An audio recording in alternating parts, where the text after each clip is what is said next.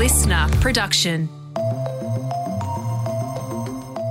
Hello, welcome to The Briefing. It is Friday, February 18, and today we're going to brief you on the story of Brittany Higgins. Brittany Higgins isn't the only woman who has been sexually assaulted who works or has worked in Parliament. You'll hear about the impact of her brave decision to speak out on sexual assault in just a moment.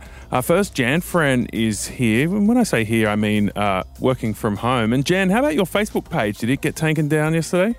Well, you know what? I had a moment of stress about it. I thought that it might, but no, it hasn't got taken down, which I'm slightly offended by because maybe that means Facebook doesn't think I'm a real journalist. I don't know. No, it's still up there. Maybe it thinks you're fake news, and in that case it can stay up. Well, I mean, that's an even bigger worry, isn't it? My videos are attached to SBS and The Guardian, and both their pages went down. So I was a little bit worried that it would affect my videos as well, but they are still up there.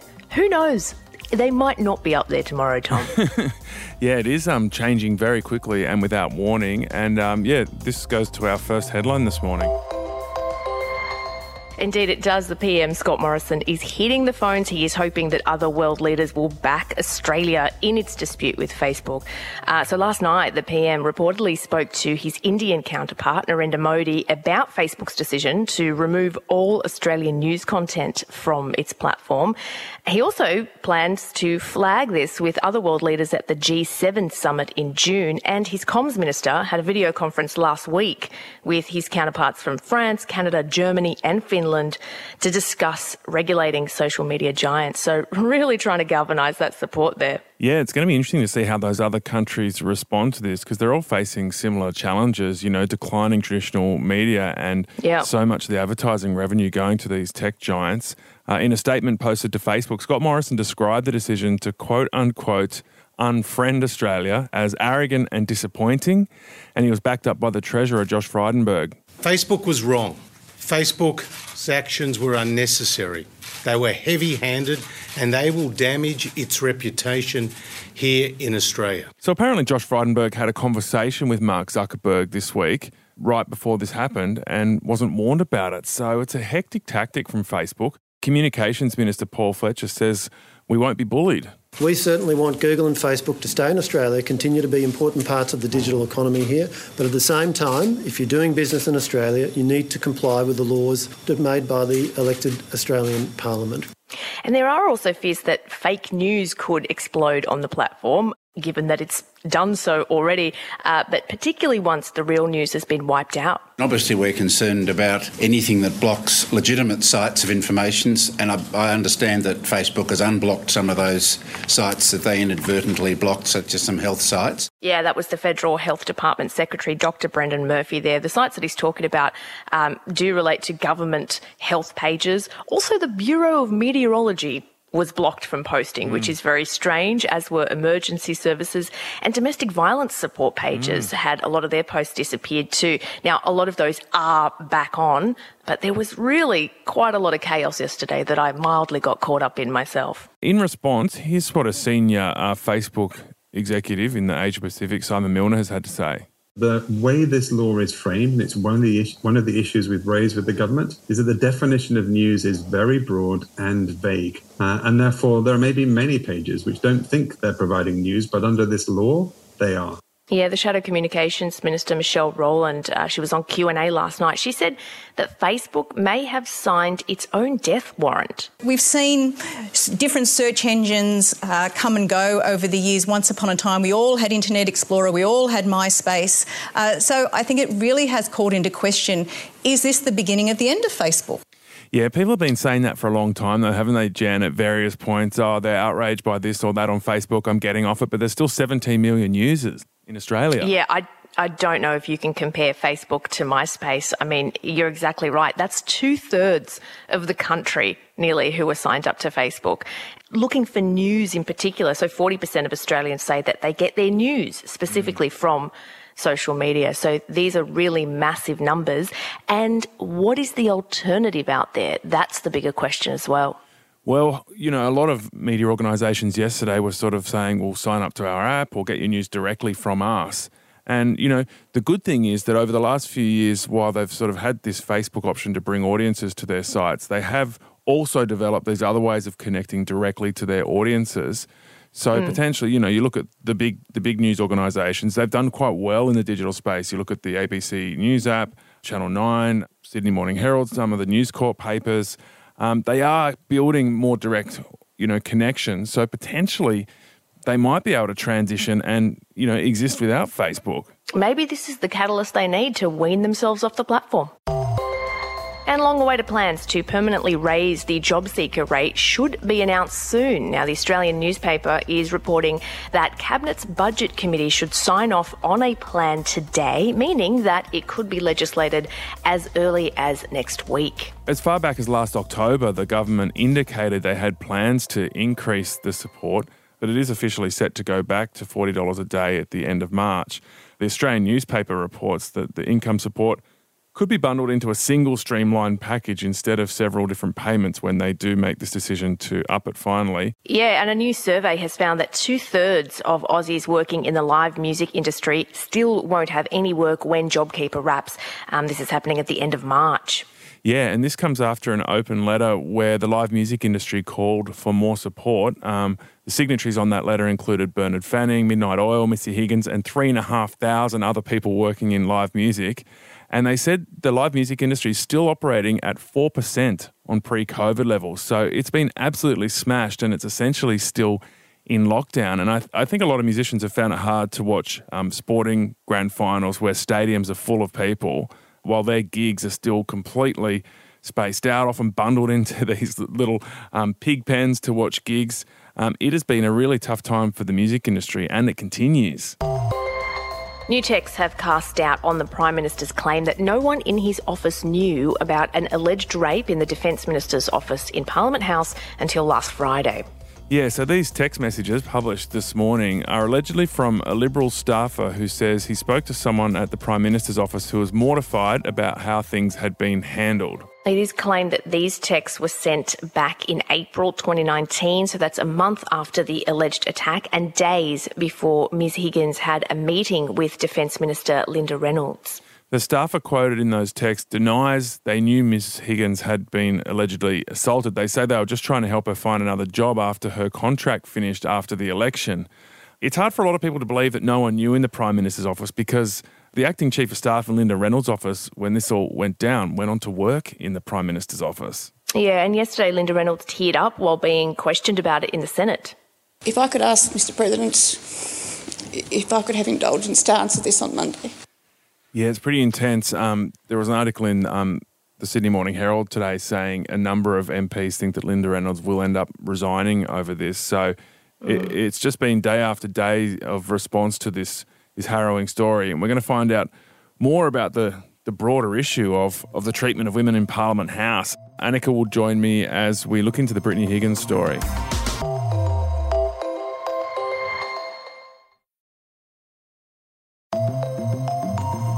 Today we're going to brief you on the Brittany Higgins story.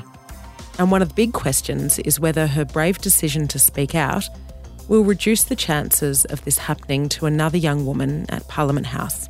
Yeah, and just a warning that this topic will include discussion of sexual assault. This was my dream job. I had worked my entire life to get here. I wanted this future. I wanted to be a part of it for my entire sort of working life. So that's Brittany Higgins speaking out on the project in a big feature story on Monday night.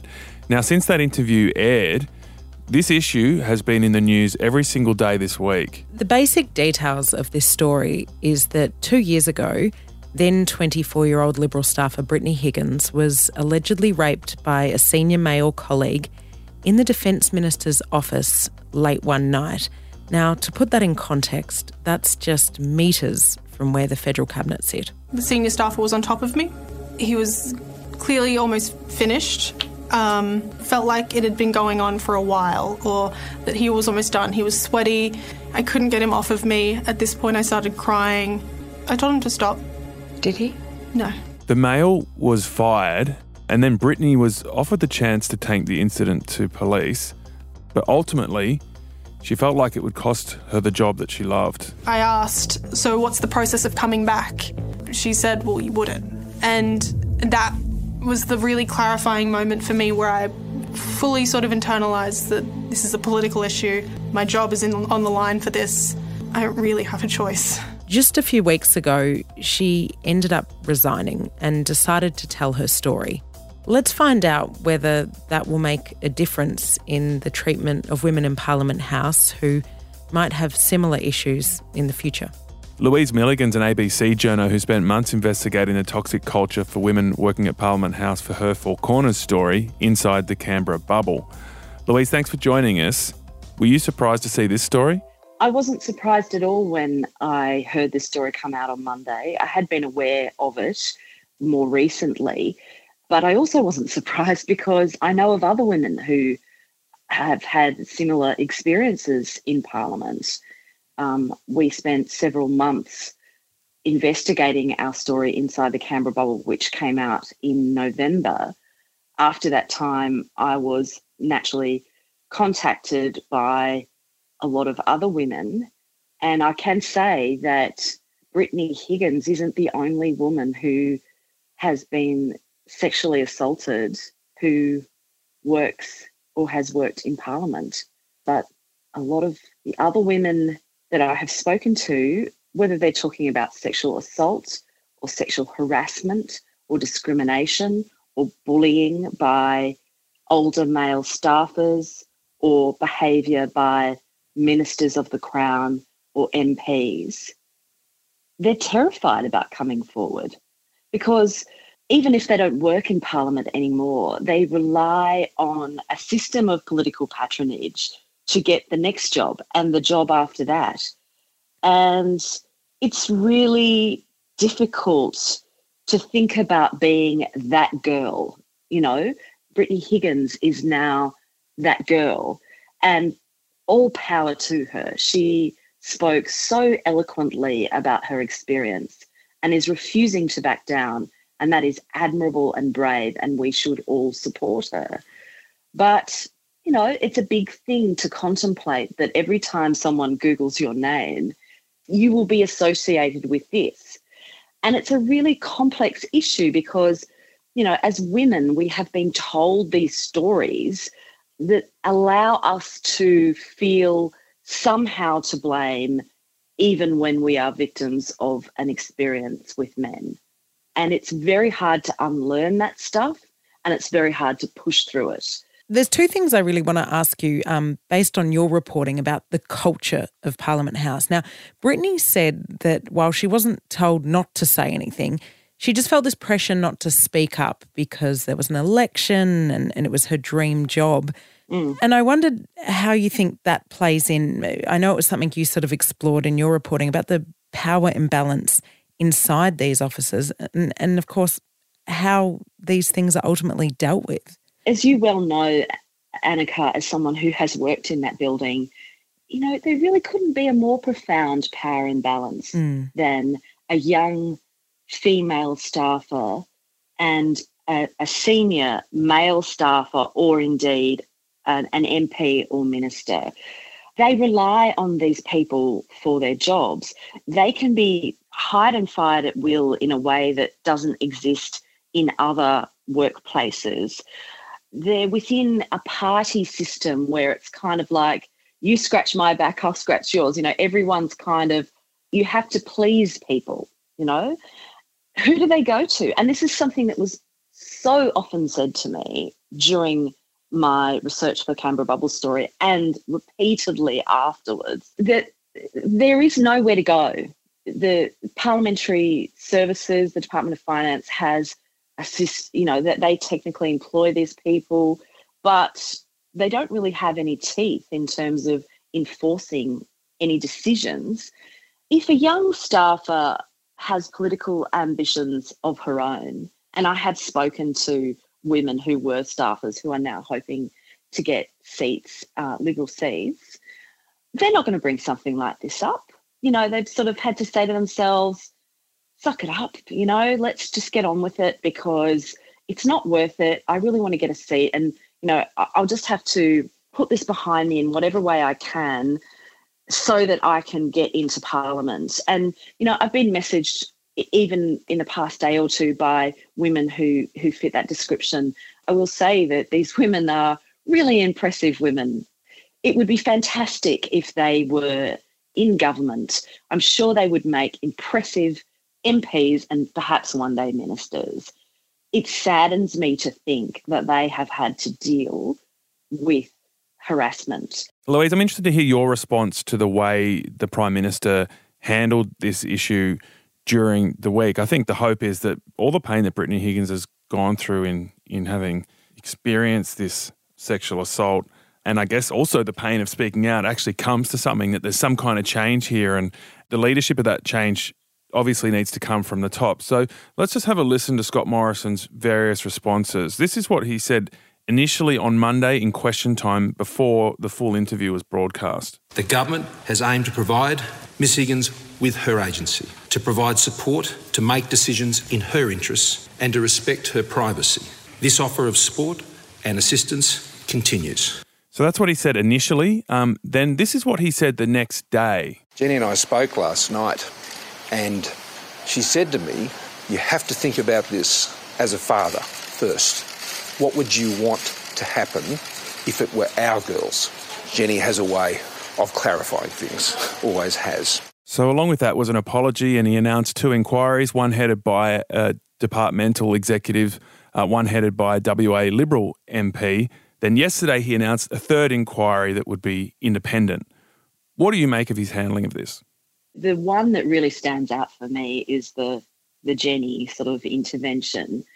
It's interesting because there has been a lot of criticism of the Prime Minister for invoking, which he has on numerous other occasions, as a father of daughters kind of trope. I think in some ways there are a lot of men of perhaps older than his generation say this sort of thing in a way that is well-meaning. And certainly when I have done stories in the past about, for instance, Saxon Mullins, the Four Corners story we did, I Am That Girl, who was the woman who alleged rape in an alleyway in King's Cross, and that had a terrible legal ordeal after that. A lot of older men did actually contact me and us to say a similar thing, and they really did mean well. So I think sometimes people can be a little bit harsh in that regard. However, having said that, not only can the Prime Minister not truly empathise unless he sees it as a father of daughters, he surely should see it as a human who believes in legal processes. He had to be reminded of that fact by his wife. And what that revealed was quite a lot, I thought. And it was really disappointing. And I think it also went to what I have been repeatedly told by Liberal women about the culture of the Prime Minister's office and the culture of the government under him. I have had people say to me that walking into that office is like walking into a rugby locker room. You might argue that he didn't choose his words well, or it was more of a rhetorical question, or you might question whether that really reflected something different that goes to the heart of this issue, which is changing the culture of the way women are treated in Parliament so that incidents like the one we're discussing today don't happen again. Well, I mean, I remember when I was doing the Canberra bubble story, researching that story, you know, talking to Liberal women MPs, and they would say things like, you know, you try to bring up so-called women's issues with the Prime Minister's office, you're basically just shut down and you're told we're not interested. That was Louise Milligan, ABC journalist. Annika, what are your reflections on this whole story, given you spent so much time working in Parliament House? From the outside, if you had a family member that worked at Parliament House, you can imagine why you'd be worried. You know, it does seem to be something that looks like it's rife. And I'm not going to dispute that it does happen, but there are also, you know, many happy staffers who get treated properly and good ministers to work for. That's not ignoring the problem, though. There definitely is a culture inside Parliament House, and it's not just sexual harassment. It's the idea that you work really hard and people often work hard and play hard at Parliament House. It's a competitive, combative environment. And I think for so long it's built up this terrible workplace culture, which it's often, you're sort of weak if you speak out against some of the treatments. Now, Brittany's case is different. This is an alleged crime. But I think the reason why sometimes things like this are allowed to happen is because of that terrible culture within the place. And a lot of that has to do with the fact it doesn't have sort of the HR department that you would see in other corporates, I guess, around Australia. And that's something that's really struck me. The way that it's structured within these offices is that there's a huge power imbalance that Louise touched on there. And I think there has to be real work go in to try and overhaul this and change generations of toxic culture. Yeah, well, the deeper question there is whether Parliament House is worse than the rest of society. And you hinted at, I guess, a comparison with corporate culture there. Do you think it is worse inside Parliament than generally in corporate culture in Australia? Look, I think maybe slightly. I'm not saying this doesn't happen, and we've seen allegations of issues within the legal profession and many other sort of high-ranking places around that should be really above this terrible behaviour. But I think one of the problems is that there's a corporate responsibility now, and HR departments are really a big part of a lot of the private sector. There's a real messiness around who these people actually work for. Technically, they are hired by, I guess, on a sort of public servant level, and they're managed by the Department of Finance, but there's also party political issues that go into it around who gets jobs. Then there's the minister who runs these offices and their chief of staff, and I guess there's just not clear lines.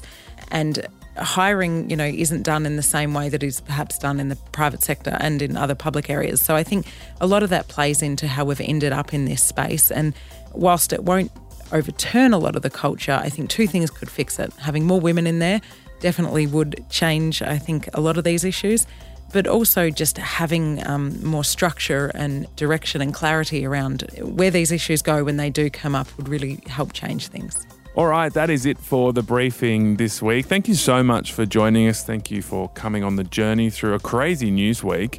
Don't forget, though, we have the weekend briefing with Jamila Rizvi. It will be up and ready to roll tomorrow morning. Jamila, who have you got on this week? Tom, in tomorrow's episode, I chat with Colin Fasnage, whose name is going to be familiar to you because he is a celebrity chef. He used to be a judge on My Kitchen Rules, and most recently he was a contestant on I'm a Celebrity, Get Me Out of Here. I've got to say, I went into this interview with a lot of preconceived notions about angry celebrity chefs, and I was really pleasantly surprised. I walked away really liking Colin and some of the insights he had around how reality TV works, about his family and about the future of the food industry in Australia post-COVID-19 were absolutely fascinating. Yeah, he's an awesome guy, Colin Fasnage. He has this sort of front where he, is kind of gruff and sort of loves to throw a bit of drama around the kitchen, but he's actually a really interesting, cool guy. I'm looking forward to that, Jamila. Thank you so much. And thank you so much. Have a great weekend. I'll catch you on Monday. Listener.